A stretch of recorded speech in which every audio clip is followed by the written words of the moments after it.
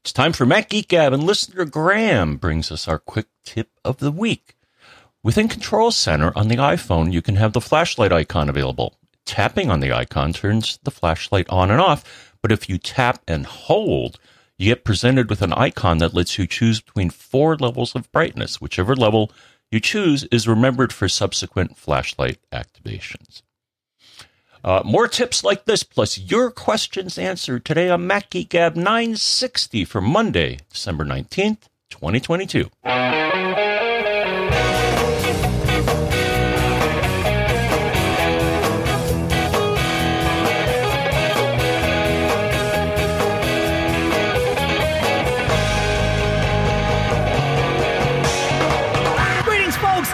Welcome to Mac Geek Gab, the show where you send in tips like that one, cool stuff found.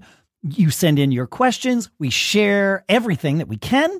We try to answer your questions.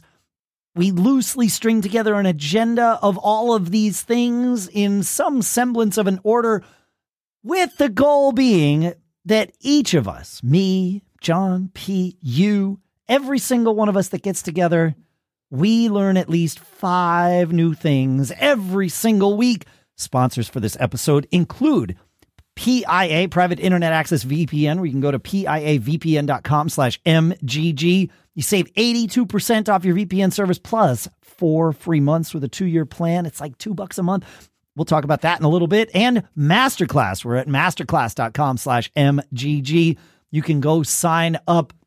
They've got a deal where you buy one, get one, and it's great. So go to masterclass.com/MGG. We'll talk more about that, too, in a little bit. For now, here in Durham, New Hampshire, I'm Dave Hamilton. And here in Fairfield, Connecticut, this is John F. Brun.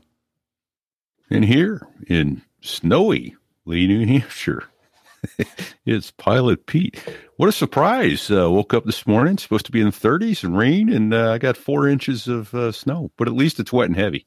Right. Yeah. I've got the same here too. I don't know what's going to happen. We record this on Friday the 16th, and so we'll see what transpires. But I do know what's going to happen because we have all kinds of great stuff. We're still way behind on getting all of these fantastic cool stuff found entries out to you. So Ben will help us get going here with a cool stuff found called Meter. Now, this is the second product called Meter that we've talked about on the show. The first is MEATER. That was years ago, but it's a great thing. It's a thermometer, like a oven thermometer. I wouldn't call it a grill thermometer because it doesn't do well above about 500 degrees, but that's an oven thermometer. Today's Meter is MEETER, and that is for all of those crazy scenarios where you have links to various meetings in your calendar, and it's a pain in the neck to like dig into the calendar event and find the meeting, click the link, all of that. Meter parses your calendar and surfaces the meeting links from any of the calendars that you want it to check.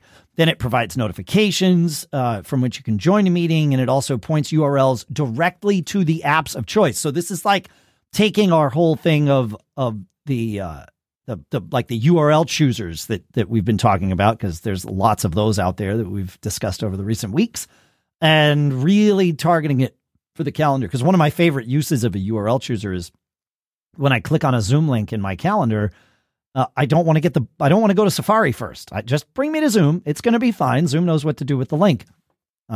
This thing does that too. So thanks for that, Ben. Great. I love these little cool stuff found things. And I think Meter is free. I could be wrong about this. Try Meter and get Meter. So I'm guessing it is free and offers in-app purchases. So maybe free me. So yeah, there you go. Cool. Nice. Yep. I like it.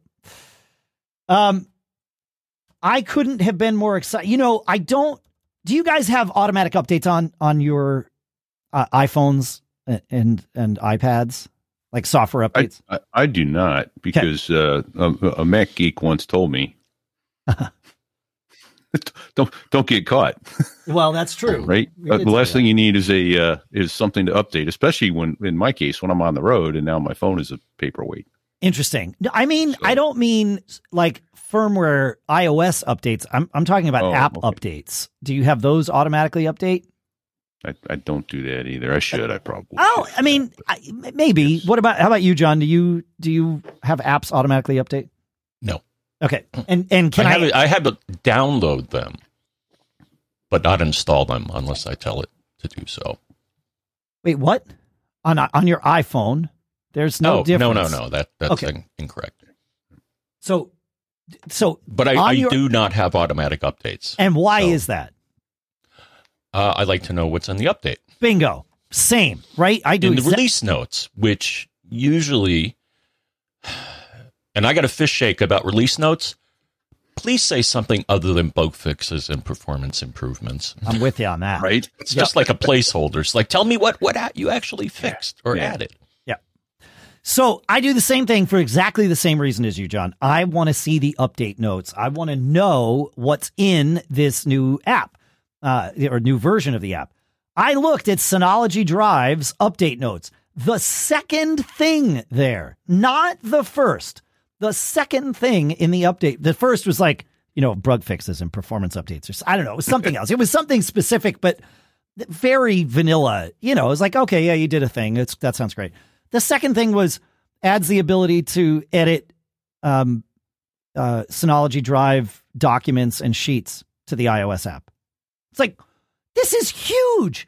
Previously, you couldn't edit Synology. So Synology Drive documents and sheets are very much an analog to Google Drive documents and sheets, right? These are web-based, hosted on your Synology server, so not on Google, but it's otherwise the same kind of thing. You get a spreadsheet, multiple people can edit at the same time, all that stuff, but you own it, private cloud. It's amazing. The one huge frustration we've had for a very long time is that the only place you could edit those was in a web browser, definitely not on the iPhone easily, maybe on the iPad if you were really like patient, and certainly no problem on your Mac or, Windows machine or whatever. And now they've added the ability to edit these and create new ones in the iOS app. And this was the second line on the release notes. Like, why aren't they shouting this from the rooftops? We will shout it for you, Synology. We'll help. They need some guidance over there, but it's a great thing. I've used it. I made some edits to a spreadsheet on my iPhone the other day while I was out and about. Like, it wasn't just a test case. It was like, oh, I need to do this. And I did it. And it's like, oh, I'm going to start using this far more now that I can, I don't have to use Google Sheets for the ones that I know I'm going to want to edit on the road. So I don't know. Nice. Yeah. So that's Pete. You were asking pre-show that if there was something special. I couldn't remember what it was. Again, elderly. And then I guess I could have gone to the agenda and read those. I saw it and I went by it and it was like, okay, whatever. Maybe that's what keyed me in. Yeah, that's right. Yeah, yeah. I'm going to go with that. That's my story, and I'm stuck with it. I like it. All right, John. How about Ed found a thing? Yes, he did. So, Ed says, I was looking for a CLI, command line interface, tool to batch resize my images for my website. I use EXIF tool to get all of the data from the images, but it doesn't resize them, which is odd. And I want thumbnails for faster loading on my web pages. I discovered that the Mac has a built-in command line tool called SIPS, Scriptable Image Processing System, which is pretty cool.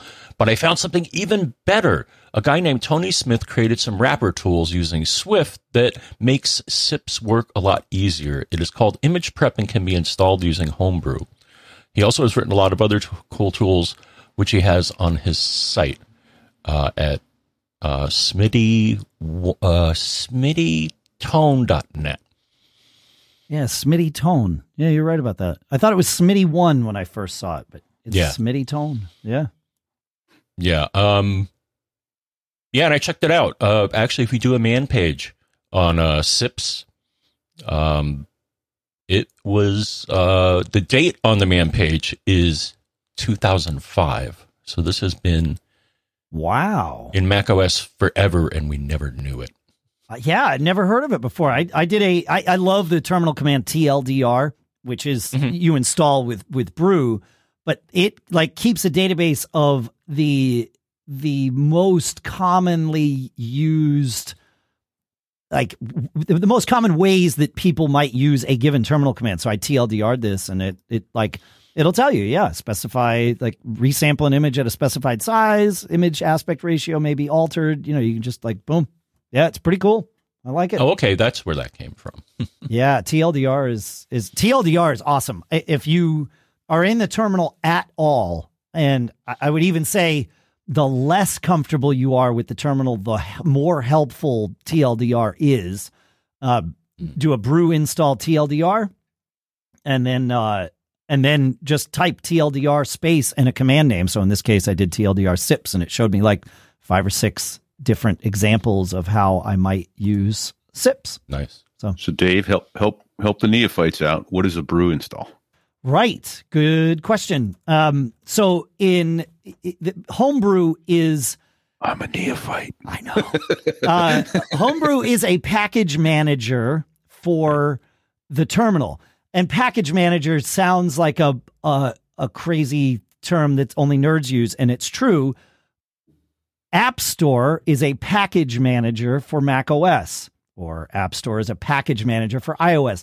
It is a way of managing applications, sometimes called packages, because they technically are packages, but that's just nitpicking, isn't it? So, yeah. So packages of software. Yeah. Packages of software, correct. So Brew lets you easily install and uninstall terminal commands, just like the Mac App Store lets you easily install and uninstall Mac apps. You could do them a different way, but that manages it for you. So Brew, you go to brew.sh. There's a little terminal command you run. It's right on the web page. That installs the package manager.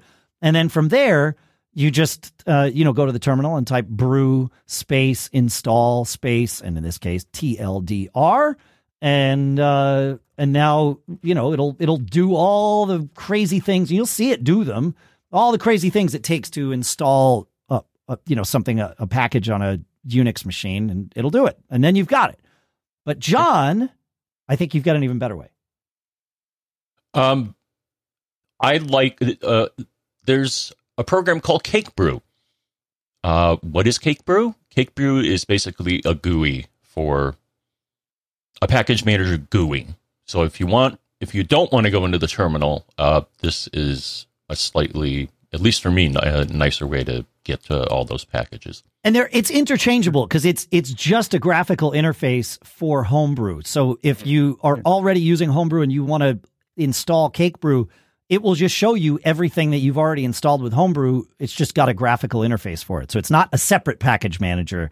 It is just, like John said, a graphical way of looking at it, perhaps a nicer way of interacting with it. Yeah. You don't have to remember what to I've got a follow-up question to that then, Dave, because, and we'll get more into it in a little bit about, after the Hangout last week, I decided, this channel thing sounds pretty good. And I went in there and I was trying to find out how to get Pluto to work with channels. Sure. And all the research said, hey, use Docker. So is Docker similar to Homebrew? It seems like a package manager of some sort. Is that a fair analogy? I mean, kind of. So what, and this is definitely a rat hole here, but that's fine. Yeah, I'm sorry about that. No, don't apologize. This is a good one. So I'm thinking Docker, the thing that is, this is interesting that you asked that question, because if you had simply asked me, what is Docker? I would say it's like installing very minimal bare bones virtual machines to do one specific thing. And that is true, right? Like you could, if you wanted to set up, a virtual machine manager like Parallels or VMware or any, there's free ones out there, right? You want to set up one of those, you put a Unix operating system inside of it, then finally install whatever you want to have it run, right? Fine. Yeah. Okay. Like let's say you wanted to set up an iPerf server, right? iPerf being the speed test thing you can do on your local network. So fine, you install, and this is way overkill what I'm describing here, but bear with me. So, you create a virtual machine, you install Ubuntu inside the virtual machine. Then finally, when you get all of that up and running, an hour and a half later, you go through, maybe you install some package manager or something inside your virtual machine, and now you install iPerf. iPerf is maybe a 200K app, and you just spent 3 hours building a Linux machine that you now have to manage just to have iPerf running. This is overkill, but it is a way of doing it. People were doing this so that they could compartmentalize stuff, and that's how Docker was born.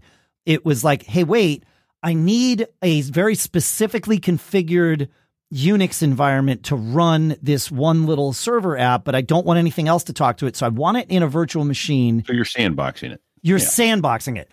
Yeah. Docker is that environment. They are very compartmentalized, bare bones. Usually, I think always, I could be wrong on that, but certainly anytime I've done it, Unix environments that are standalone and sandboxed, but not full featured. They are, very clearly built to do a specific thing. So it's interesting to me, and that's why I always relate them to virtual machines, because that's sort of the evolution of them.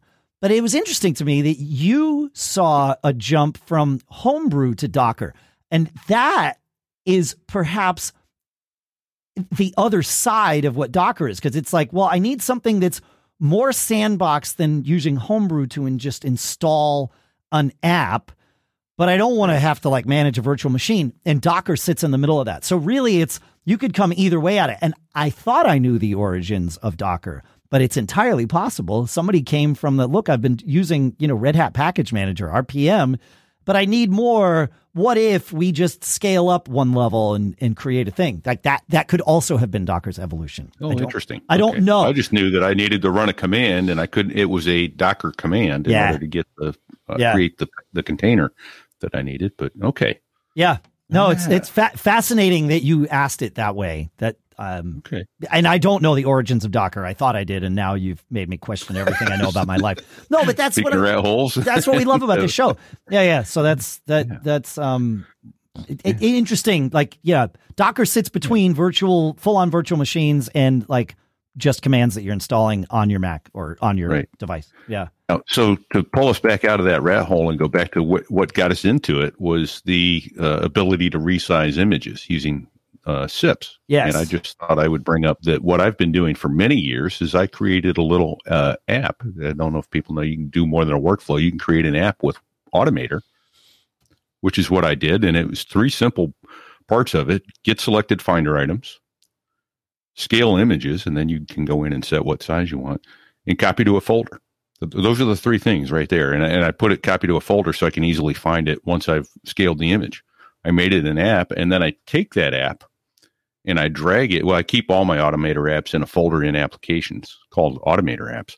But then I take it and I drag it to the top of my Finder. So it's up there on the toolbar. Then when I have a picture or of an image that I want to rescale, I drag it onto that little icon, and it rescales it and drops it in the folder where I want it. Oh, dude. I always forget. This is brilliant, because as you were explaining, I'm like, yeah, that's a lot of work or whatever. But as soon as you talked about putting it in the header of the Finder toolbar, sorry, not header. Yep. I mean, it's header, but we call it toolbar. That's the genius part here. And I always forget that is not infinitely, but very customizable. Yes. Yeah. And so I could do it there. And then the other cool thing, and so I don't have a little Automator dude standing up on my toolbar, is I went and I took a picture of a hand squeezing a sponge, and I did a screen capture of it. And then if you go to your Automator app and you hit Command I, it brings up all the information about it. And at the top of the screen, there's that tiny little icon. If you select it and then hit Command V, it takes the screen capture you've just taken and you've created your own app icon. Amazing. Dude. I need to have all applause. This and more. Yeah, that's right. Like we learned a thing right there. Ding, ding, ding. Yeah, man. That's great. Wow. Yep. And to wrap it up, when I like to resize images, this program has been around forever. Graphic Converter is worth a look. Yep. It does. Yeah. It'll resize them, but you can do it long has supported batch resizing of images. So you can point a folder at it and have it not only resize them, but rename them according to various, so that sounds far more granular. It's just, when you've got a lot to do. I just do it when I have to take a 5 megapixel picture and send it over the email. It's just send someone a 360K picture. That's what I use. Yeah, right. But what John's but I fondly about is remember, obviously- Dave, you and I, before we had WordPress, were writing scripts to do image processing before we posted stuff on on a Mac Observer. A graphic converter, not only would it resize the images and make thumbnails, it would make a web gallery, like an HTML gallery of those images. And we would, yeah, you're right. At like Macworld Expo or whatever, we would take the images for the day that you had shot, run them through graphic converter, and then literally upload that folder to the website and point an article at it. And we were done. I mean, I say done. It's a lot of friggin' work compared to what you have to do today. You're right. Yeah. WordPress changed that, John. Yeah, fair. There is, speaking of like, well, in this realm, there's another app I use called Image Optim, OPTIM, like short for optimizer. And it is built to compress an image losslessly, compress an image and maintain the same or very, very similar visual quality, but also strip out like the thumbnails and like an image, especially on the Mac, but it's probably true of other platforms, doesn't just have the image in it. It's got like the icon for it and all other stuff. And when you upload that to the web for, like for your website, that goes with it because of course it does. It's in the file. Well, that also means that when a user comes to your website to download it, they get all that stuff that they will never use. They don't need. So this compresses the image in a better way, strips out all of that stuff and leaves you with a file that you can upload to the web. But this might also help you for your email thing, Pete. I mean, you've solved the problem. This doesn't change the dimensions of an image, but it often will reduce it by a massive amount of space. So, okay. Yeah, just an interesting little tool. Yeah. I don't know. It's all kinds of stuff, man. Speaking of all kinds of stuff, we just did our hangout, our cord cutting hangout for everybody that came. That was awesome. We had a great time. We're going to be doing a mesh Wi-Fi one is coming up next. We'll schedule that and put it out. But we did it last Saturday and it worked out really well. What didn't work out was we sent out an email ahead of time, of course, telling everybody that we were doing this and telling you could join the Discord and get the Zoom link there or just subscribe to the Mac Geek Gab calendar.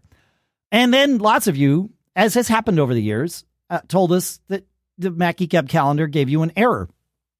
What we used to do with the calendar up until a couple of days ago was if you went to macgeekgab.com/calendar, it would redirect to a shared iCloud calendar. Apple's the URL that Apple tells you to use when you want to share a calendar publicly with people.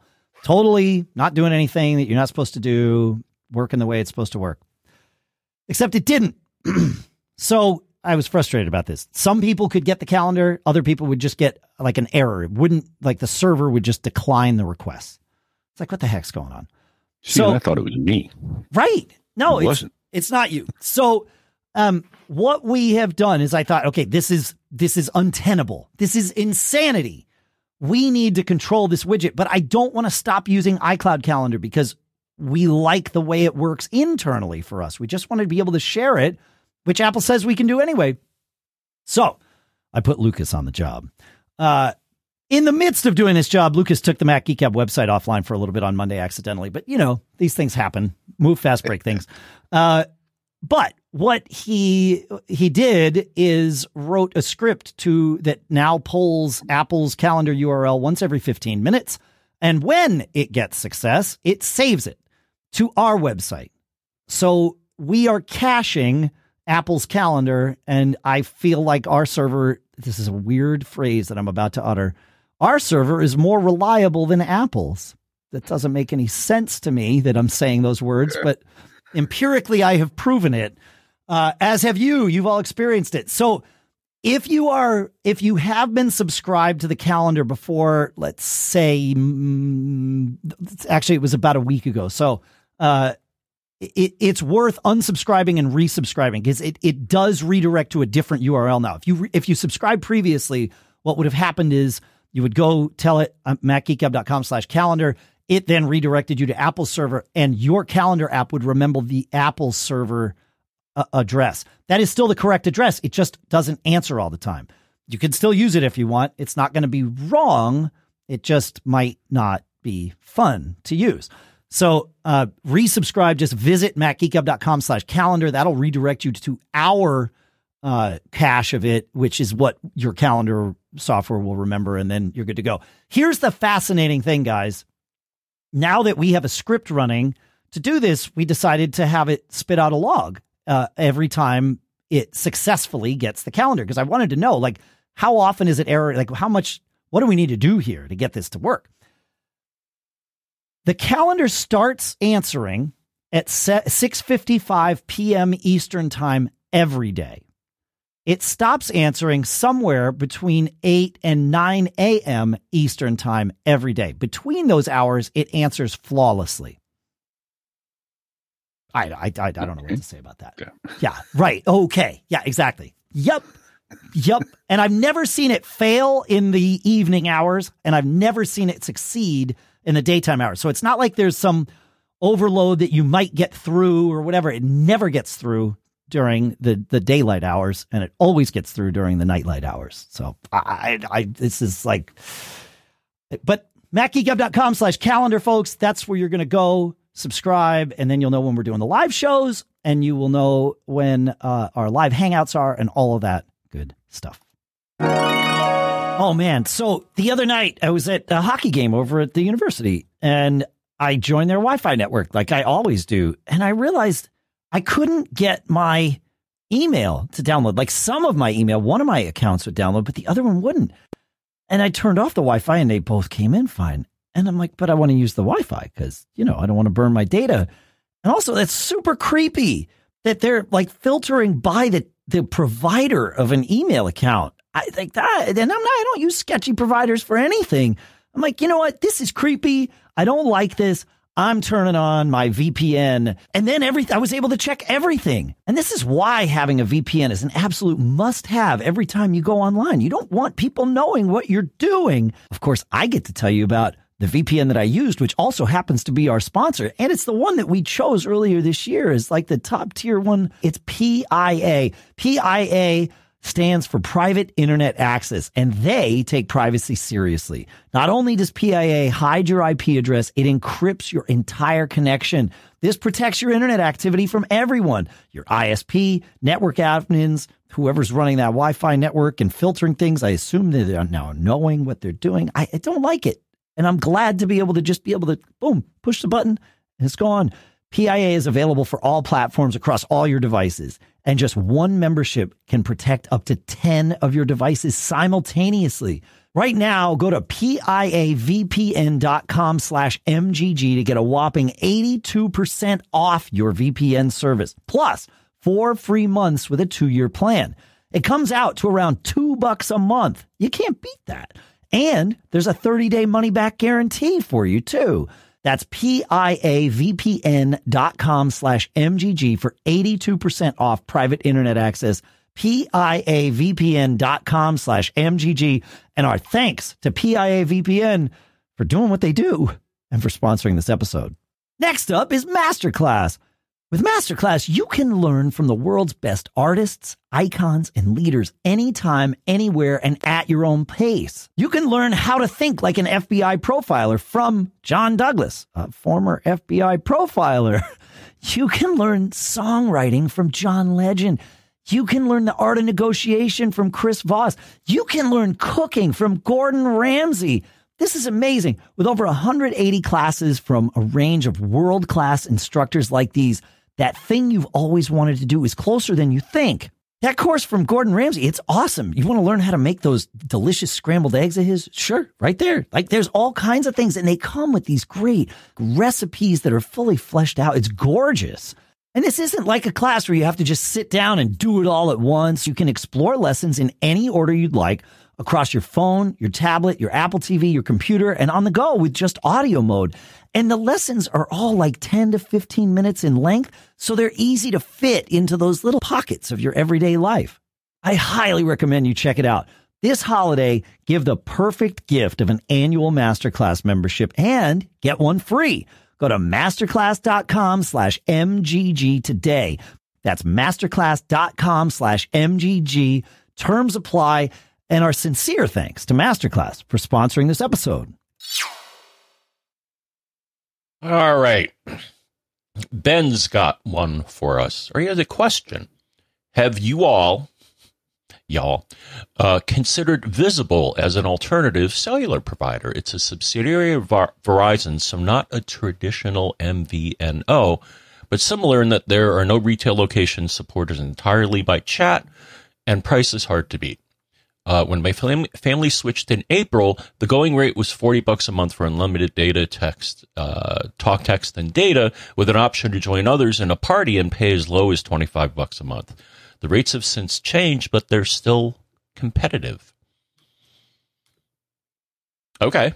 And he has an affiliate link, which we'll put in the show notes.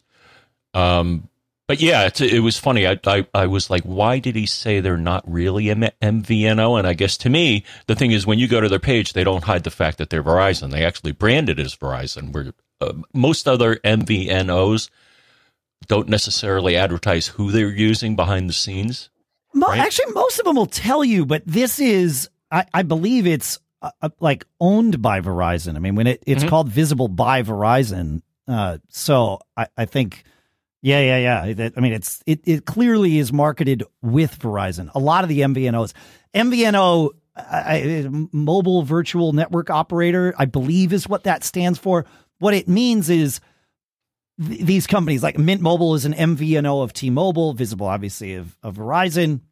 What it means is they don't have their own network of towers. They use someone else's network of towers, and then they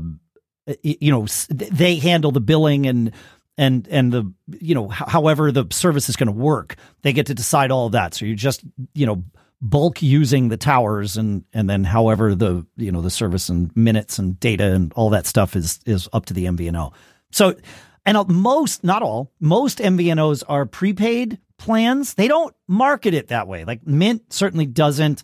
Visible doesn't lead out that way. Prepaid plans, there was a stigma associated with prepaid plans that they were only used by people who had didn't have good credit or whatever. But really, a prepaid plan, the nice part about it is, like, they don't have to have an accounts receivable department. If you don't pay, they don't give you you don't have it's just super easy.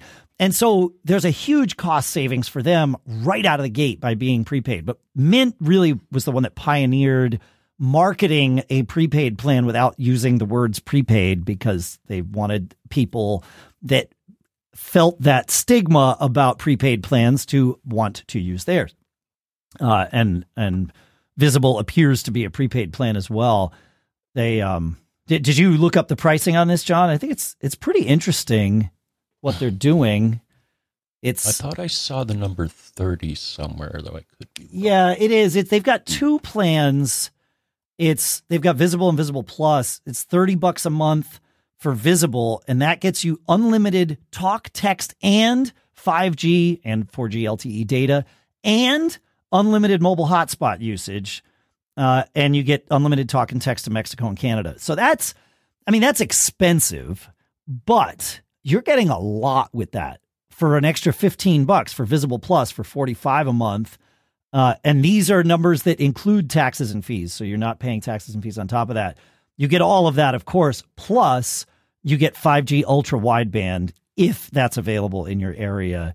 And then there's some other savings that you can get. You get roaming in Mexico and Canada. So if you're traveling across the U.S. borders, the land borders a lot, that might be valuable too. So it's expensive certainly for an MVNO. It's like double the price of cost of entry for most MVNOs, but you're getting what they call unlimited. I don't know if they dig into what actually, if they throttle after 15 gigs or something. Yeah, they don't say anything about that on the page there, but that's certainly a question to answer before you sign up. But yeah, that's interesting. It's not terrible.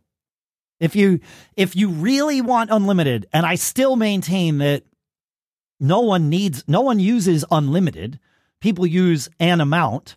So learn your amount and then make your decisions eyes wide open. But most people, don't. But if you decide you want unlimited, and the flexibility that comes along with that, then $30 a month. I mean, that's pretty good. So yeah. Are you switching to this, John? Well, I just made a switch, so no, not yet. All right. What do you're with? Because you're with Verizon, so this would mean you keep the same network. What are you paying? Verizon has a deal where if you're 55 plus, you can get a discount on unlimited data. So that's what I did. Got it. Do you know off the top of your head what you're paying per month? It's about 60. Oh, I think. Okay. So you could save a ton of money, but it's less than what I paid before. Of course. All right. So I will say, switching cell providers in today's world is almost a trivial process. Certainly, there are people that have had headache processes where you need to get on the phone for an hour and sort something out. But by and large, it's go in, make sure you get the unlock code, and you're done. Yep. So after 3 months, it's funny that today, the day we're recording, the 16th of December, coming out on the 19th, is my anniversary to renew Mint Mobile. There you go. Yeah. And it was surprisingly easy to switch from AT&T to Mint Mobile, and I am paying less than half of what I paid at the big guy. I mean, especially when I looked, you said, look at the data you use and what they are. 3 of the people in my family use less than 4 gigs. So I have them, I'm paying, I think $10 a month for each of their phones, unlimited talk and text, and their 4 gigs, which they never use. And then the other 2 of us use more. I went to unlimited because when I did max out in July, when I was on the road, it was like, this is untenable. Yeah, sure. So, but yeah, for 5 people, essentially unlimited, it's I think $1,200 $100 a month. Right. So it works out to $20 per person. Yep. Per phone. Yep. Yeah. No, it's these MVNOs. It's amazing. It's the way. Yeah. I'm shocked that hasn't forced down the prices of the big carriers more. T-Mobile's the best of the worst in that regard. And I don't mean to say T-Mobile's bad, but of the big ones, they're the least worst in terms of pricing. Sorry, I didn't mean to get you all choked up about this, Pete. So, but yeah, it's shocking to me. I guess the numbers must prove to them that they don't have to, that there's enough people that want to be affiliated with a brand name and are willing to pay double or almost triple to have that affiliation. I guess, and that's where Mint, I think, has really done an interesting job, because they, they've made Mint a brand name, right? They've worked really hard. I mean, they've brought in, I mean, I know Ryan Reynolds owns part of it now, but he's part of the marketing of it for that very reason. Is no, we'll show you this. But they've paved the way for all these MVNOs. So I've got an interesting story. Instead of Sam's Club here, we have BJ's in the Northeast. So I was in a BJ's 6 or 8 weeks ago. And, the guy's always walking around with the clipboard. He's ready to sign you up for their cell phone. He comes up to me and he goes, may I ask if you have cell phone service? Of course I do. Everybody does now, right? Yeah. And may I ask who you have? I said, I'm with Mint Mobile. He goes, okay, have a nice day. So this is really funny, Pete, because I was in BJ's maybe, if the timing is right, maybe 3 or 4 weeks before you. And it was the AT&T guy with the clipboard. It's the same thing. And he came up to me and he's like, do you have, I said, yes. I said, Mint Mobile. And he's like, oh, I'm sorry. And I'm like, okay, you picked the wrong guy, but okay, let's go. And I said, you're with AT&T, right? Because there's signs of AT&T all over him. I'm like, he's like, yeah. I'm like, look, man, we left AT&T 2 years ago to go to Mint, and I've saved about $3,500 since then. And he's like, yeah, but the service never works. I'm like, this is not true. Like, here's the thing. And I just started spouting like data, not like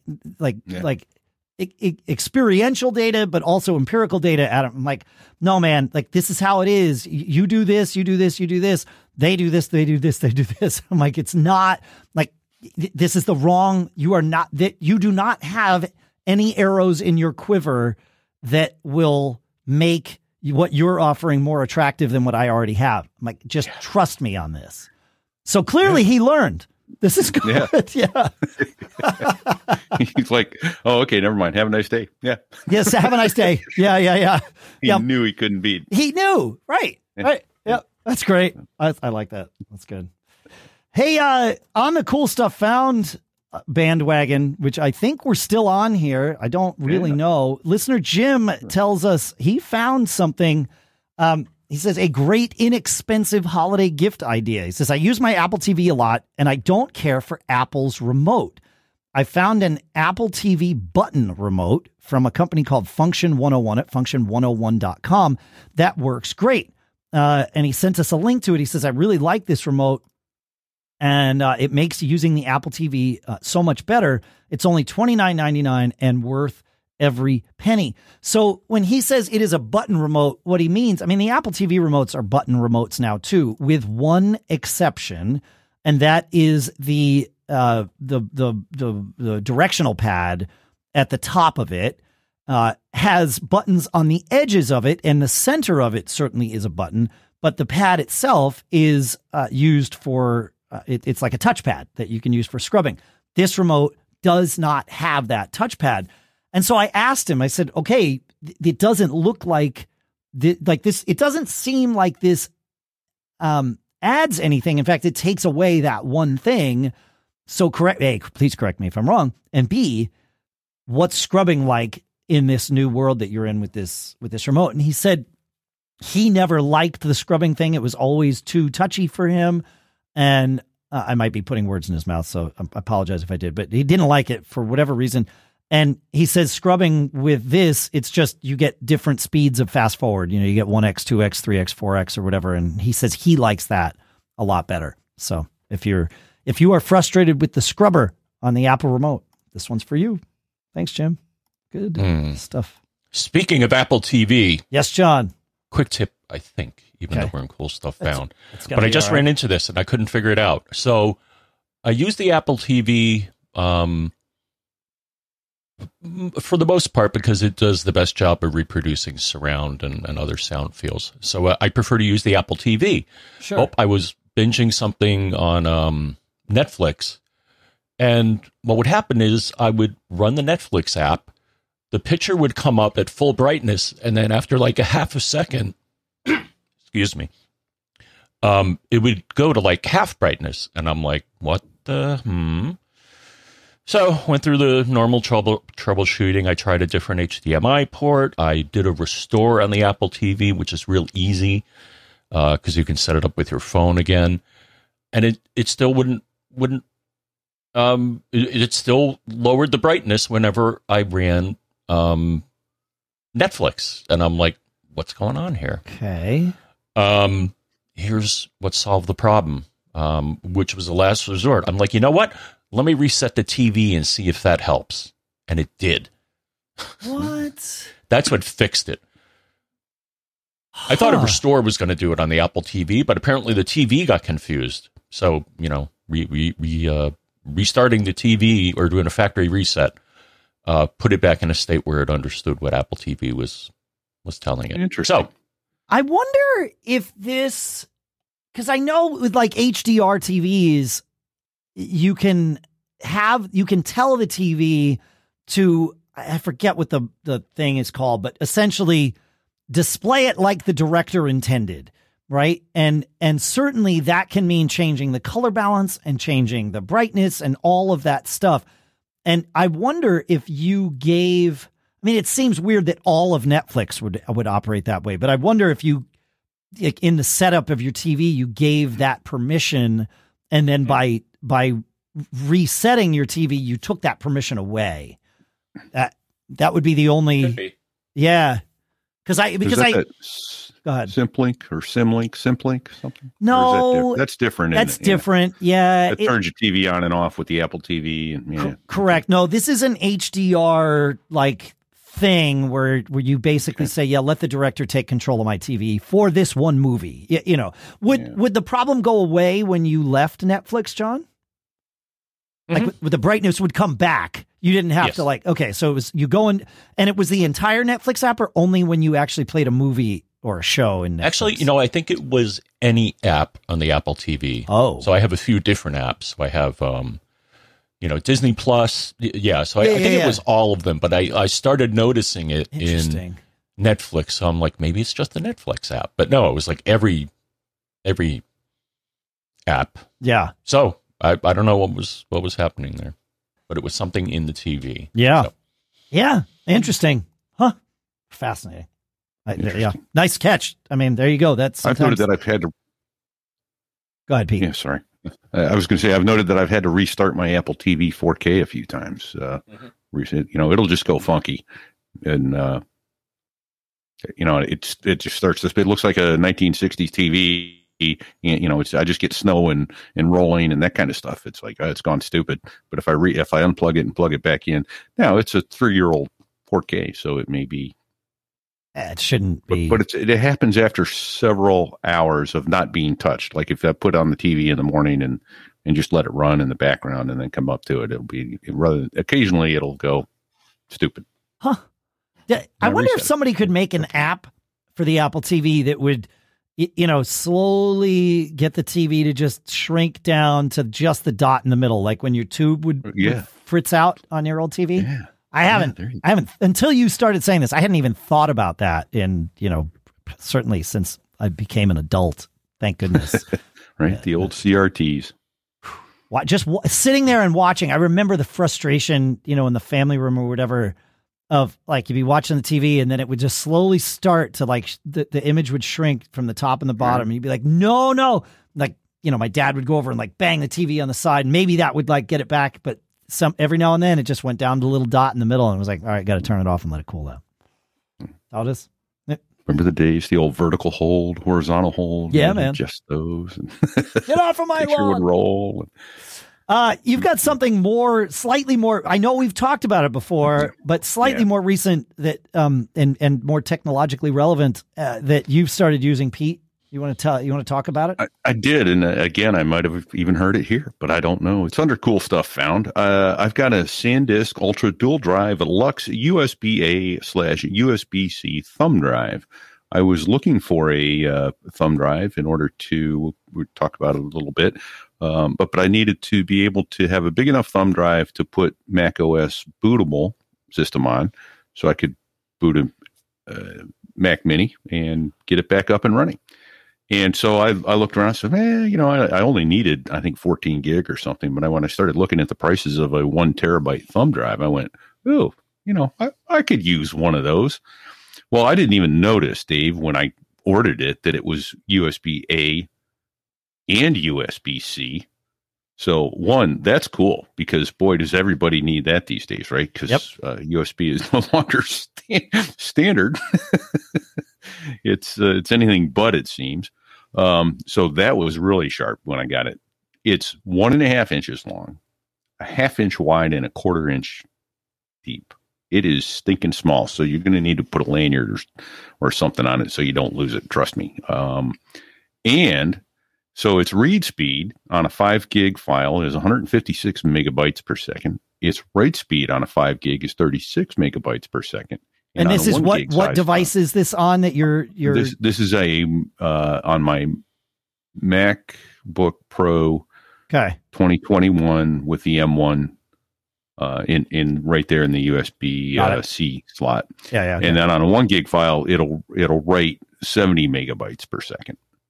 That's real world.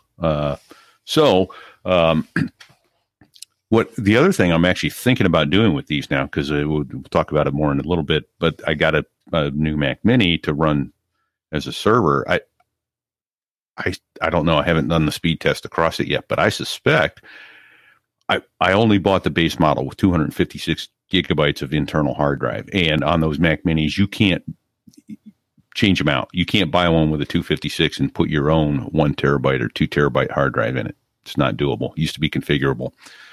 So that costs a lot of money. But what I'm thinking now is I could stick one of these in the USB drive and throw my Plex data there and throw it, the channels data there. Right now, it's on my Synology drive. I'm wondering which would be faster, the USB attached to the Mac Mini or leave it on the Synology drive. Oh, I mean, I would assume reading over gigabit Ethernet from, I mean, it's going to come down to the speed of the drive, right? Because you've got gigabit Ethernet, right. So that's already... so it's the speed of the drive in the Synology NAS. Yeah, but I mean, you're getting... how fast were you getting? Like hundreds of megabytes or 156 read. Yeah. I mean, you don't need to be any, probably the max I need to read is probably 6 or 8 megabytes a second, right? I mean, you're right. Yeah. So it's not going to matter. Yeah. Yep. Yeah. Fascinating. And I'll talk about why I would consider that when we get down to that portion of the show. The USB vice the NAS. Yeah. Yeah, I want to share that story. In fact, we've got some questions, and I don't know that Bruce has a question, John, but Bruce certainly identifies something that leads to potential fish shakes. Yes. So Bruce says, I don't remember you mentioning this in any recent episode, but did you know that Apple has removed the ability to prioritize which Wi-Fi base station your Mac connects to? You used to be able to drag the order of verified base stations with the preferred ones at the top, but no more in Ventura. Maybe a geek challenge. Yes, I think it is. And yeah, I verified this on my system. So if you go to System Settings, Wi-Fi Advanced, you'll see a whole list of authorized networks, but they don't have a way to add or delete or reorder anymore. Why, Apple? Right? Why did they? I know there's an answer to this question. Unless I'm missing something. I mean, there's a little ... to the right of each one, but I think the only option you get there is auto join, copy, remove. Okay, so you can remove them. Sure. So the GUI gives you a way to remove them, but I don't see a way to add them. No. Well, you can add here for sure. I mean, you add just by joining a new network, right? Oh, okay. But can you used to be able to add beforehand, like when I would go to an Airbnb, they would often give me the Wi-Fi credentials ahead of time, like the day before or whatever, and I would plug it in. That way it syncs to all my devices and I would have it. So I haven't tried that with Ventura, so that's interesting. But you found an article, John, about describing how Apple, a knowledge base article from Apple describing how auto joining works on Mac OS Ventura and presumably everything else, because you've never been able to set these on iOS. But it says it evaluates set identifiers and scores them, and it tries to connect to networks in the following order. Number 1, your most preferred network, in quotes. Known networks are scored based on your actions. If you manually switch to a network, its score increases. If you manually disconnect from a network, decreases. The quote-unquote most preferred network is the network with the highest score. Oh, sure. That sounds great, Apple. I mean, I get it. Like, this is a great default. But if we know that something is best, let us tell you that. Private networks are those set up in homes and offices and can include your personal hotspots. So that's number 2. So you get most preferred first, then a private network second, and then public networks third. If macOS Ventura, etc., finds multiple private or public networks, it prioritizes each by security level and chooses one in the following order. So EAP is at the top, WPA3, then WPA2, then WEP, and then unsecured. Unsecured and open networks will not be auto-joined unless the network was connected to within the past 2 weeks. This seems like important information. I'm glad we're sharing this. I don't think I'm happy about this, but I'm glad to know it. I'm not. I didn't know until just now. I knew part of what he's talking about. I didn't realize you couldn't even reorder. Yeah, same. Right. Same. I hadn't tried that. What up, Apple? Come on. Yeah, I get it. You know, they probably spend a lot of time on customer support. You know, okay, is your laptop plugged in? You know, that kind of stuff. I get it. So put in there, hey, you're about to make a change. Are you sure you want to do this? Type yes. Okay. No, I don't think somebody's attention, but I don't think that's the reason, Pete. No. No, you're like, I like your logic, but I think there's something else that happened with Ventura that forced this change, and it's the new system settings app. We don't have system preferences anymore. So they took iPad OS's system settings and ham-fistedly shoved it onto our Macs. It got better throughout the beta period. It sucked at first. It got better, but there's the functionality that was only on the Mac in the past has gone away. Right? It still needs to get better. So it might come back. I don't think, based on this article, which is from October 25th, I don't think so, but it could, things can change. It's fine. I don't think it's coming back. I think they like this better, but I don't think they would have taken it out of Mac OS. Right. I think it was just removed as a byproduct of system settings being shoved in there. All right. Well, thanks for bringing that up, John. I mean, I'm upset. We now. did. Yeah, thanks, John. No, we did have, actually, I think Brian found this article. There is an article that says using terminal to order SSID preferences and system preferences, but it's 7 years old. So I don't know if this device would work.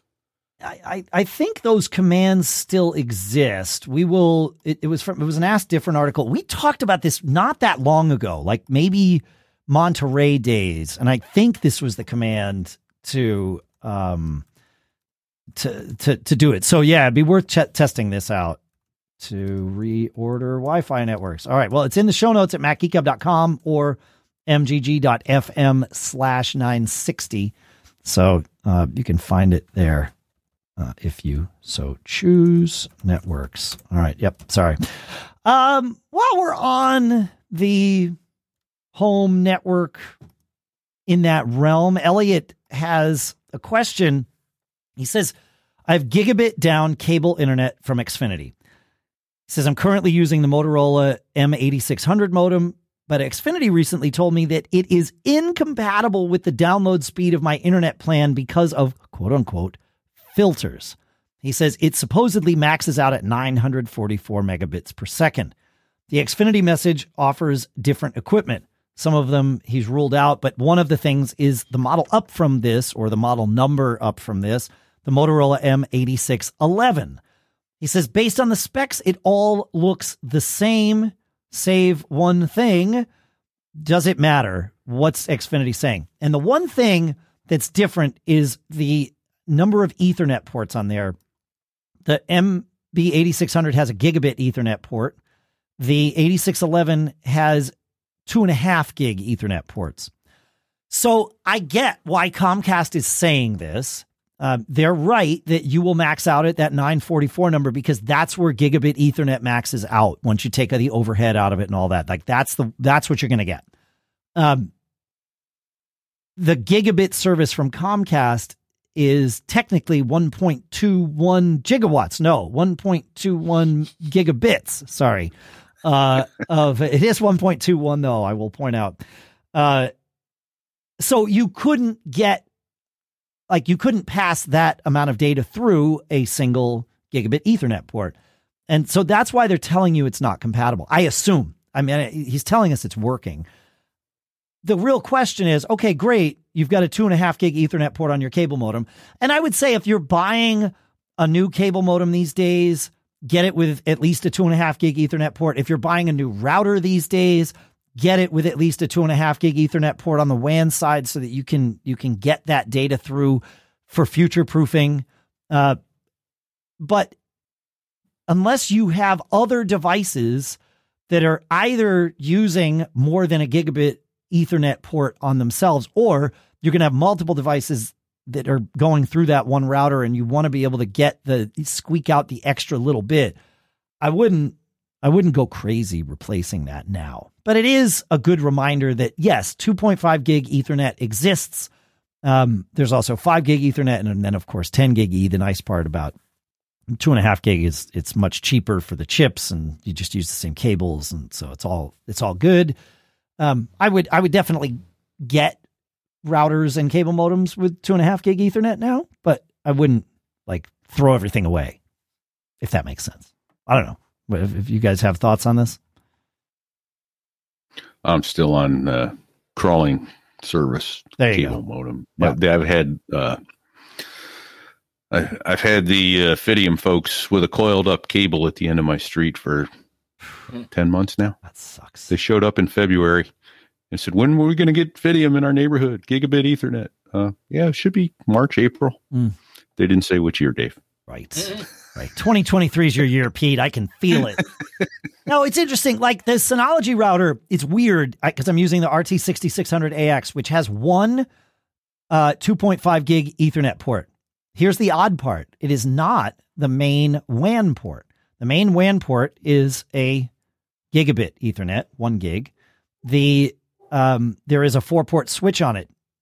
Ports 2, 3, and 4 are also single gig E. Port 1 is the 2.5 gig Ethernet port. And the reason they did this was you get to decide whether you want port 1 to be part of your WAN or part of the LAN. And there's a little switch inside, in the software that you can say, oh yeah, no, put my router on that. So you get to decide which way this is going to go. If you wanted to use it for, your NAS or something on your internal network, if you didn't care about it on the external, great, fine. So it gives you that flexibility, but it's not obvious. Like I had to ask them, and they finally were like, oh yeah, no, it's just that one port. I'm like, oh, your marketing is kind of misleading on this, but that's fine. So I do have my consolidated, aka Fidium fiber connected to the 2.5 gig Ethernet port on my router. I mean, I don't have any other devices that can use 2.5 gig Ethernet, so I don't know that it matters. Like, it would be better to have 2 ports like that. But sure, like, fine. And I think that you can pay now for Fidium to get 2 gig up and down symmetrical. There's no reason. Yeah, I think you're right. I'm not doing that. So, oh man, Pete. We promised that we were going to talk about your trials and tribulations here. You did something that I think a lot of people are going to do and are going to find themselves in. You decided that you alluded to this earlier, I think, that your NAS was not the right device to run your media server. You wanted to do some things that your specific NAS couldn't do. But you had an extra Mac Mini lying around, or you procured one. It doesn't really matter. Yeah. You have one. So I do. I have 2. Well, there you go. We're nerds. It's how it works. Yeah. But you started telling me about, and we actually went back and forth on a couple of elements of this, but you started telling me about this process of setting up what is now and what will be for it the next phase of its functional life, a headless Mac Mini as a media server. And I think this is an attractive thing to a lot of people, because when you start looking at the price of a NAS and the CPU that you get in a NAS, and you want just a media server, a Mac Mini, especially a used Mac Mini, is going to have way more horsepower and potentially the same or lower price tag. So absolutely. Talk about the headaches and how you solve some of the headaches of getting a Mac Mini a headless Mac Mini up and running on your network. Right. So briefly, the main reason was I was trying to run channels after the Google Hangout Zoom Hangout last week that we did with cord cutting. I came into the channel 20 minutes late and said, hey, what's channels again? And everybody did the forehead slap and went, we just covered that, dude, go back. Right. So I went and looked at channels, and I went, oh, this is really cool. It's essentially a replacement for Devo. I want to run this. I put it on the NAS drive, my Synology NAS drive, and it would not grab my TV everywhere stream. It was just like, so it didn't have the horsepower to run it. I'm like, okay, so some don't, and I think you need I forget what it is. You need like a 1 gig Celeron processor Sure. minimum. And my NAS couldn't quite cut that mustard. So I went, all right, I've got an old Mac Mini that's laying in the basement. It's been there for several years, but it's not booting right. And long process I went through. I went, I don't think it's going to work. So I procured a new base model 256 gigabyte hard drive, SSD, 8 gigs of RAM, just minimal. The base one you can get with the 2021 M1 processor. And well, how do you get it up and running though? As a server headless. So I needed a keyboard, I needed a mouse, and I needed a monitor. Didn't want to buy those. Fortunately, my son has a Windows gaming rig that he uses, so I got his USB keyboard, mouse, and monitor, booted up the Mac Mini, and went, oh, we're in business. I turned on sharing, on all, file sharing, media sharing, all that kind of stuff. That's the first thing I had to do. Then I installed, we're going to beat this horse to death, right? Tailscale. Oh, yeah, man. So, put Tailscale on it. And boy, this, no matter how geeky you think you aren't, trust me, Tailscale is as easy as it gets. You put it on, set it, and forget it. And then I installed the channels DVR and Plex, and then pointed it all towards my NAS drive, which is where my Plex data is, and where I decided to keep my channels data for now. But that's why I was saying, hey, maybe I'll just put those on USB drives attached to the rig, because I've only got 256 gig. I've probably got 2 terabytes of media, so that isn't going to work. On that, I can't keep it internal. And then the advantage, once that was done, all set up, I was able to unplug all of that stuff, take the Mac Mini downstairs, plug it into the router via Cat5 cable, and turn it on. And then I was just able to use the screen sharing app to go right into it. Right. That works for local, but Tailscale allows me to get it from anywhere in the world. Yeah. So that's okay. So you needed, I'm curious, and I don't think any of the three of us know of a way of doing this. If we do, please say the word. But if one of you knows the way of doing it, feedback at macgeekgab.com. We'd love to hear it. Is it possible to set up a headless Mac Mini while remaining headless? Like you had to go through you had to set up a headed something to get it up and running. Mac Mini. But do you have to? That's my question, is what would the alts, there's got to be another way. So I think my other option may have been to turn off my wife's iMac and then used her Bluetooth keyboard and mouse, but I still would have needed fortunately my son has a separate monitor with an HDMI cable. So I plug in the HDMI cable, and I probably could have gotten it to recognize the mouse and keyboard Bluetooth for setup. Okay, that's what it comes with. You gave me a hint though, because if you don't have an extra monitor, let's say you're a laptop only household, or you're a laptop and iMac household, and your iMac can't be an external monitor, right? So, but you do have the external keyboard and mouse. Okay, great. Screen sharing. Well, no, I mean, I don't think you can use screen sharing as part of the setup process, but I could be wrong about that. Like maybe it's there. But most of us have a TV in the house that via HDMI is also a monitor, right? Yeah, so absolutely non-optimal, but if all you got to do is spend 20, 30 minutes getting it up and rolling to the point where you can control it headless, well, then it doesn't matter. You're good to go. Yeah. Then I use my laptop to set it. The only difficulty I've had with it is when I do system preferences, system settings, and I go in displays on it, I'm having a difficult time. It doesn't give me a drop down list of the various resolutions, and so I have to squint with my old eyes. So getting it to readjust, give me a better resolution make it look more like my laptop as opposed to a great big monitor all squeezed down small. That's not optimum, but I'm so little time on that it kind of doesn't matter. I can squint for a few minutes. I wonder if Switch Res 10 would help there, because that will essentially force your Mac to adopt resolutions that the monitor connected, or the lack of monitor connected, communicates. So I think there's a software solution for you there, and it might be Switch Res X or Switch Res 10. I'll put a link to that in the show notes too. Yeah. Yeah. So to answer I have a thought. I don't know if it's the right answer about whether or not you should use the thumb drive versus your Synology for your channels library. And let me give you one more piece of information before you go with that thought. Because last night I restarted it and I couldn't get anything to work. I'm like, what the hell's going wrong here? Right? It didn't auto mount my NAS. Right. And it took me 15, 20 minutes to figure it out. And I think if I have USB drives, they're going to auto mount. They would. Yeah, you would need to run write and then run an Automator action or an Apple script that mounts your drives, or use like, what's that app? Is it Mountie, John? Mountie, I think. Mac OS. What's it called? Nah, crap. We'll find it. We'll put it in the show notes. Someone hopefully will remember. Auto Mounter. That's it. It was at Mark in the chat room. So thank you. So, and there's others too, but Auto Mounter is certainly one of them. That would solve that part of the problem. And you're definitely going to want to do that. For obvious reasons. But I would advise doing that because channels is going to be writing and deleting a lot of data.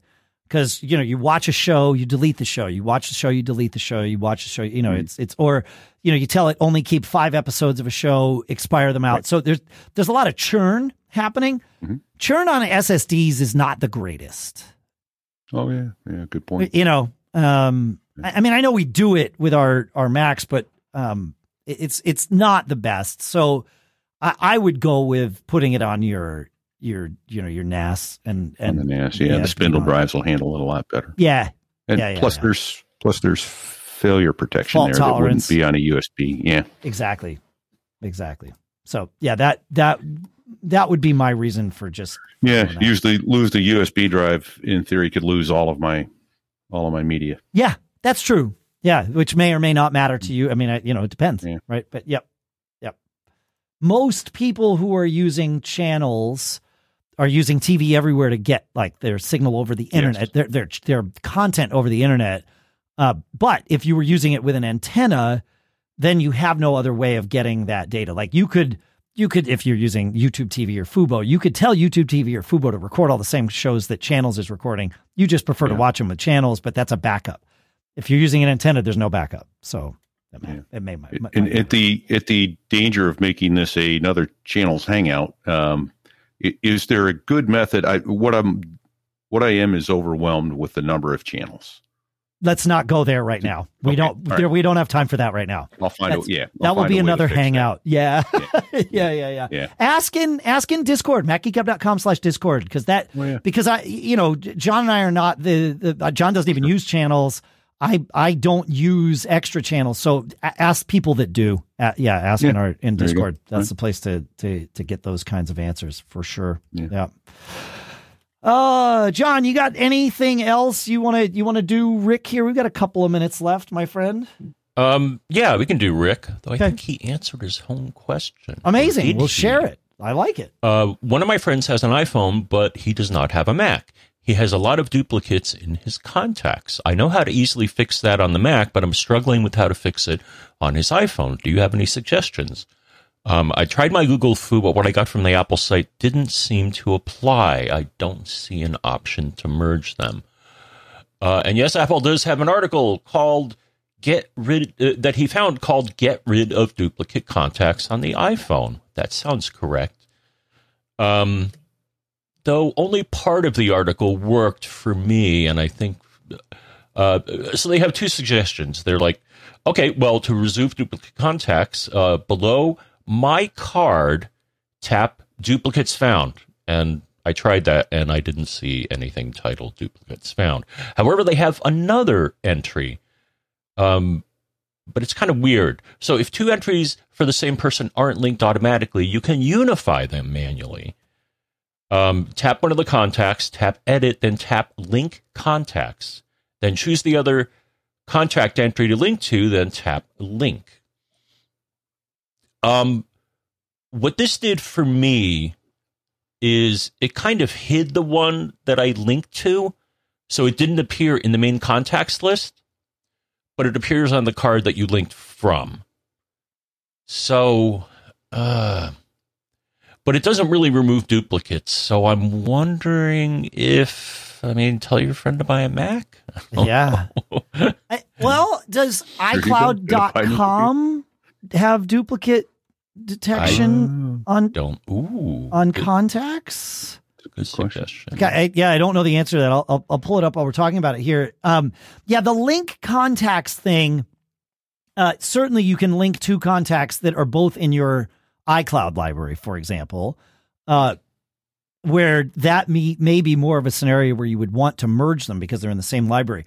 But if you are logged into multiple contact libraries, you've got your iCloud library, your Google library, your Exchange library, the LDAP library at your work or whatever, you might have the same person in two or more of those. And that's where the linking contact thing really has a lot of power, because you have these separate contact records that will always be separate. But for your sanity, you can say, on my devices, treat these all as one person because they're one person is the, iCloud looks different. I haven't been here in a little while. Let's go to contacts, and I'm loading iCloud contacts here. Can I find duplicates? And I don't think refresh contacts preference. Doesn't look like there's duplicate functionality here. I wonder if there's just a third-party app for the iPhone. There you go. Duplicate detection, right? Why? Like, you can give third-party apps the ability to do that. So why? I'd look, but I'm using the iPhone as my camera, so I can't. Oh, yeah.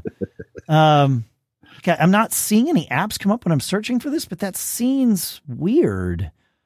But what's interesting is, I feel like we're missing something obvious here, because I think that I've gone into contacts on my iPhone. In fact, I know that I have. And it said, I just found 8 duplicates. Do you want to view them and merge them? So just like photos, it will offer this if it finds them. Now, you're relying on Apple's definition of, how it finds duplicates to surface them for you. You can't do it manually. But I wonder if I have any duplicates on my phone. Let me look here, because I swear that the phone just sort of does this. So if I go to iCloud, I think I have to scroll. I don't know. Right at the top, 1 duplicate found. View duplicates. Can I share this on the thing? It says it. 1 duplicate found, and there it is. So again, this is Apple's detection, and you don't get to participate in choosing what it calls duplicates. But it found 2 cards for my friend Alan, and I bet they are correct. It'll show me everything, and it let me merge them. So this is truly a duplicate detection merge. Good to go. Yeah, I found it. I'll put the link in the show notes. Great. There's an Apple support article that says get rid of duplicates on the phone. Resolve duplicate contacts or link them manually. So that there.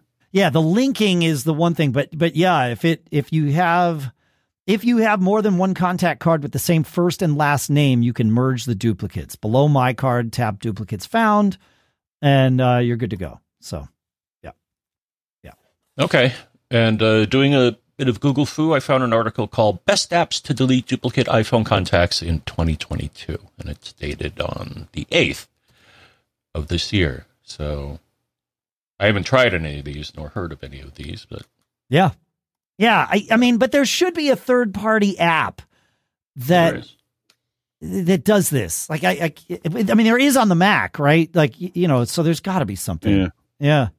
I wonder if Gemini has that option. Again, this guy doesn't have a Mac, so that's his problem. That's the problem, right? I bet Gemini, which is in SetApp, I bet it has a contacts. Duplicate contacts remover.